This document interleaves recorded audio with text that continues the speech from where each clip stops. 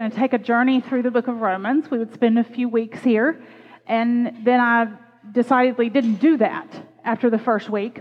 I went on vacation. I didn't feel like it was the sermon for the next one, and then last week was Pentecost, and we celebrated. But we are back in the book of Romans, and today our scripture verse is Romans chapter 2, verses 13. I told the chapel service that Davis Johnson, our former associate pastor, would give me a piece of chocolate for choosing a single verse. I never do that. And he would go, "Good for you, not reading chapters." But I will say that this verse is part of a larger portion of Scripture that begins back in chapter 1, verse 18, and runs into the 4th chapter. And I invite you and encourage and implore you to read that larger passage and sit with it. It all informs the sermon this morning. But our key passage that we are focusing on is Romans chapter 2, verse 13. I'm reading out of the Contemporary English Bible. It isn't the ones who hear the law who are righteous in God's eyes. It is the ones who do what the law says who will be treated as righteous. This is the word of God for the people of God. Thanks be to God. I remind you that as we begin looking at the book of Romans, that Paul is writing to the church, to the believers who are in the city of Rome. Now, the Roman church was not a church that he founded. It's not one of his. And he, at this point, has never been to Rome. So he's introducing himself. This letter becomes his longest explanation of the theology that he believes. He's writing because he wants them to be his base of operation, for him to take the gospel even further to the west. He wants to take the gospel all the way to Spain. So he introduces and he lays the foundation. But the churches shared info about each other. They know what's going on in the different churches. They pray for one another. They give and help one another. And so he also writes to help them grow in their faith, to be a better and more faithful church as he does. So the church in Rome has been made up of Jewish believers, people who had been part of the Jewish faith, who then believed in Jesus as their Messiah. It was also made up of non-Jewish believers, who we call Gentile believers in Jesus. And they were figuring out how to get along together, how to be part of the church, when they had different backgrounds, different expressions of faith that they brought with them to this new thing of following Jesus. And I'm sure that wasn't without conflict. But somewhere in the latter part of the reign of the Emperor Claudius, who reigned from AD 41 to 54, he kicked all of the Jews out of the city of Rome. He said, "I am tired of y'all fighting over this Christus fella, over Jesus Christ. Y'all just all get out. Just get out of the city of Rome." And he made them stay out for around 5 years. So when the Jews were allowed to come back to the city of Rome and they come back to the church is very different than it was when they left it.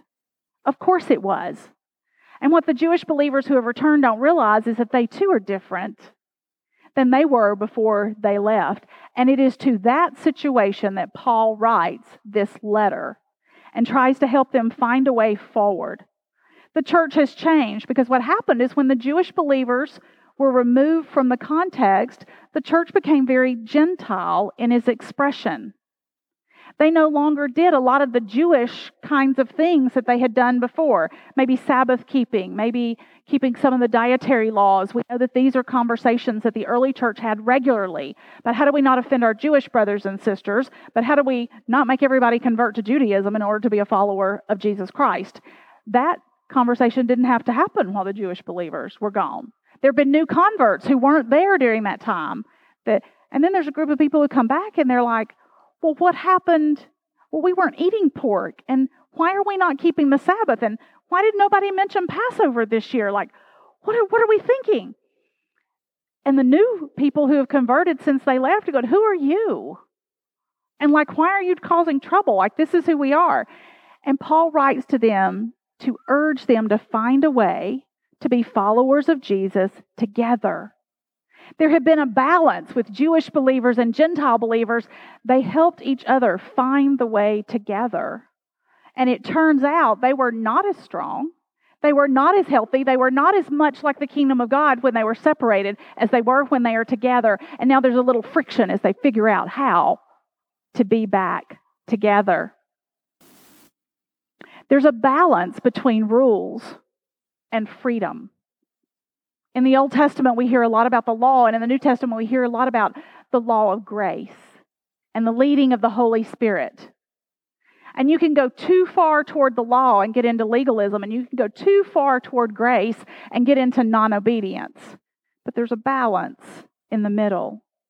There's a balance between righteousness and liberty, between holiness and mercy. And that, my friends, is a very Methodist thing. We're a Methodist church.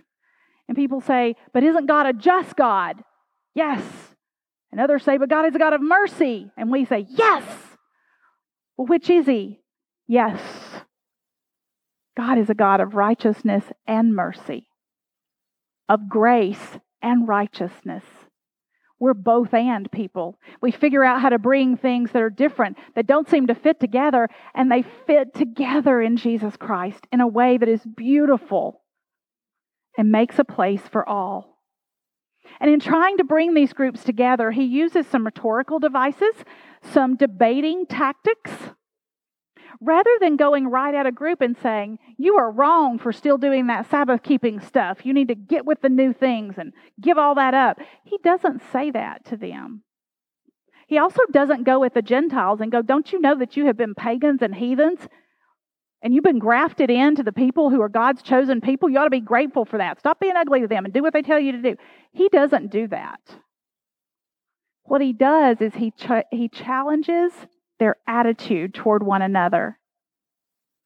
He says, I'm not saying that you should not keep the Sabbath. If that is how you worship and that is your expression, then by all means keep the Sabbath. But don't try to make everybody keep the Sabbath the way you do. And no, you may not keep the Sabbath, but you're not allowed to look down your nose at your fellow brothers and sisters, your siblings in Christ who do. And then he goes on to show them how they're both being know-it-alls. They're both being a little arrogant. They're both being a little bit hard and difficult to deal with. They're both focused on the speck in the other's eye instead of the log in their own. That ought to sound familiar if you've been in church much. We go all the way back to Matthew chapter 7, the first 5 verses there, part of the Sermon on the Mount, when Jesus says, don't be about judging. For however you judge, that's the standard that's going to be used against you. Instead, focus on the big log that you have in your own eye before you're trying to get the speck out of your siblings over here. Because once you clean up your own eyesight, then you'll be able to see more clearly how to help them get the things that are blurring their vision. In other words, we turn the spotlight on ourselves first.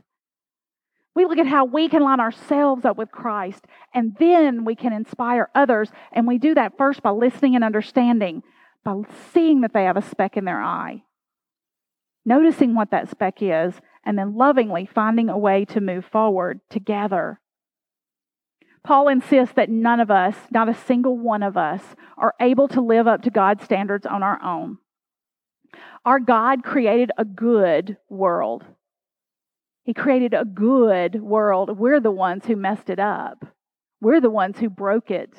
And now that brokenness in us and that brokenness in the world is so pervasive that we are not able to put it back together on our own.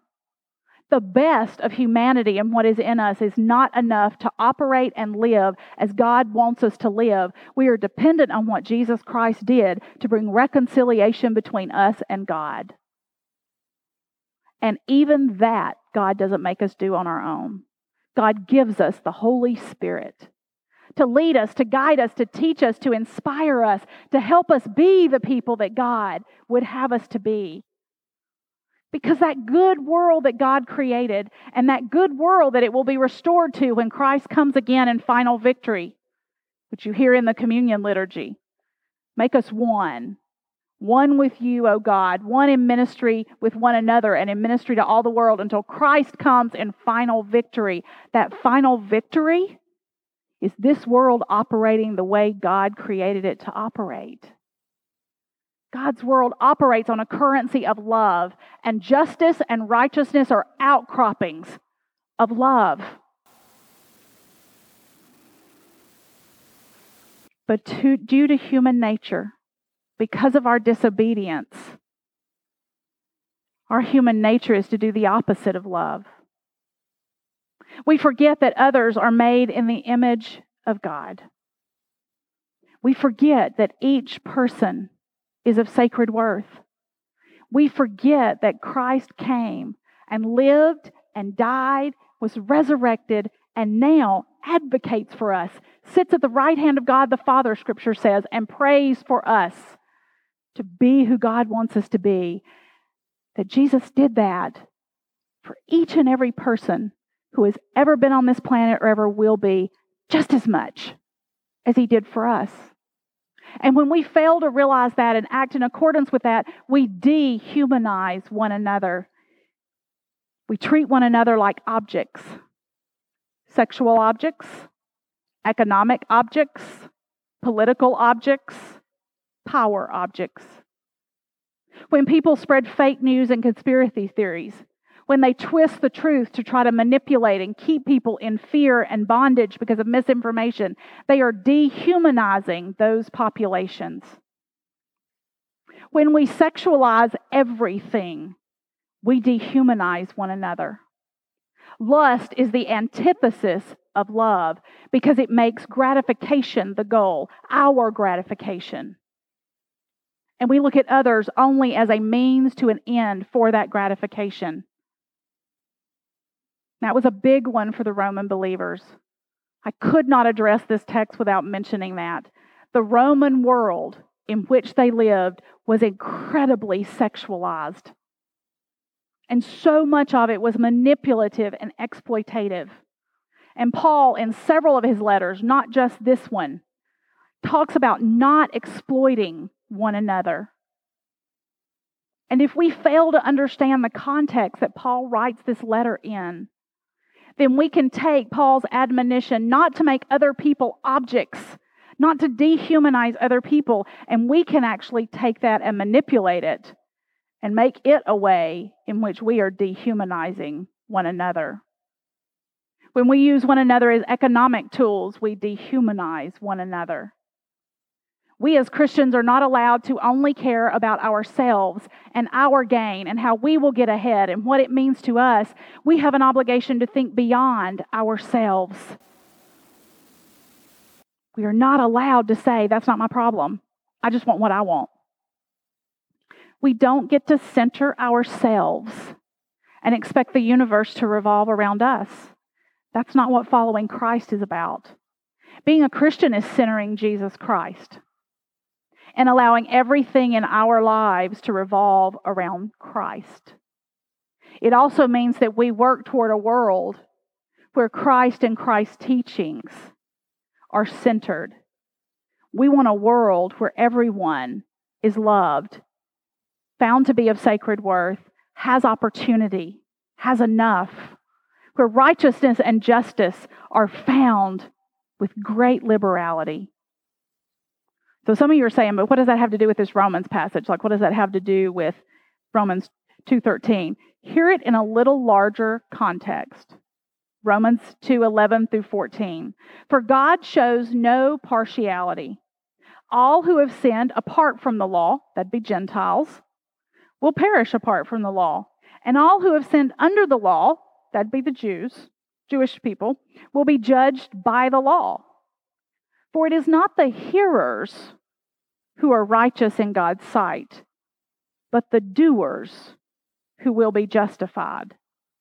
When Gentiles who do not possess the law do instinctively what the law requires, these, though they don't have the law, become faithful to the law.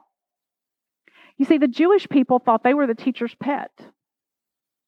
They were the favorite child. They had a head start, an extra blessing, a pass.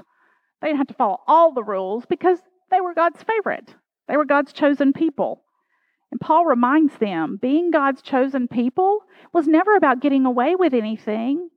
If anything, you've been closer to God. You've been on the inside. You've had an inside look at how God wants the world to operate, how He wants people to treat one another. All of that He gave you in the law was about how to love one another and treat one another lovingly. Of all the people groups, you should know what He's talking about. It's not a pass. It's not an extra in. And He says, and I look at Gentile people and I see some of them living like God told us to live. I see the Holy Spirit at work in people who were not born into our faith. And when they do that, what is happening is that the law is being written on their hearts. Now, that was a big thing. Some of those Jewish believers would have felt pinched by that because they knew that the Old Testament prophets had talked about, particularly Isaiah, a day when we wouldn't need 613 rules of the law. All we would need was God's Spirit, which would live so in and among us that the law would be written on our hearts. We would be instinctively who God called us to be. And we believe that that began to happen in Jesus Christ. With the sending of the Holy Spirit on Pentecost, God is writing God's law on our heart. We listen to and we respond to God's Holy Spirit. It's not enough just to hear it. We have to do it. And we're not earning our faith, we're responding to it. We're not being forced to do this. We are inspired by the example of Jesus Christ. We do it out of gratitude, not fear. Because Jesus is our Savior, we live lives of love and grace and mercy. We pursue righteousness in our own life and justice in the world around us because for God so loved the world. That's me, that's you, and that's every single human being, as well as creation. For God so loved that He sent His Son, that we might not perish, but that we might have life everlasting. Paul talks to them about how they find a way to be together.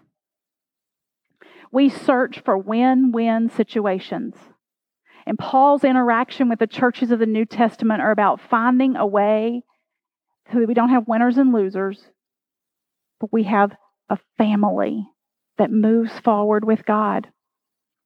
How do we cooperate?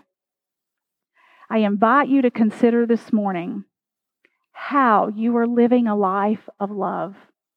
How are you cooperating? How are you seeking win-win situations? How are you seeking peace with justice in the world? How are you seeking unity and not uniformity? We're not always going to agree about the how, but we must agree, if we are followers of Jesus, that we have to figure it out. We have to seek a world where God reigns. Let's pray. Almighty, gracious, and loving God, you who created a good and perfect world, a world that operated on justice and righteousness and holiness and mercy, a God of love is who you are. May we become ever aware of your presence. May we seek to live our lives recognizing your love for us and your great love for each person we encounter.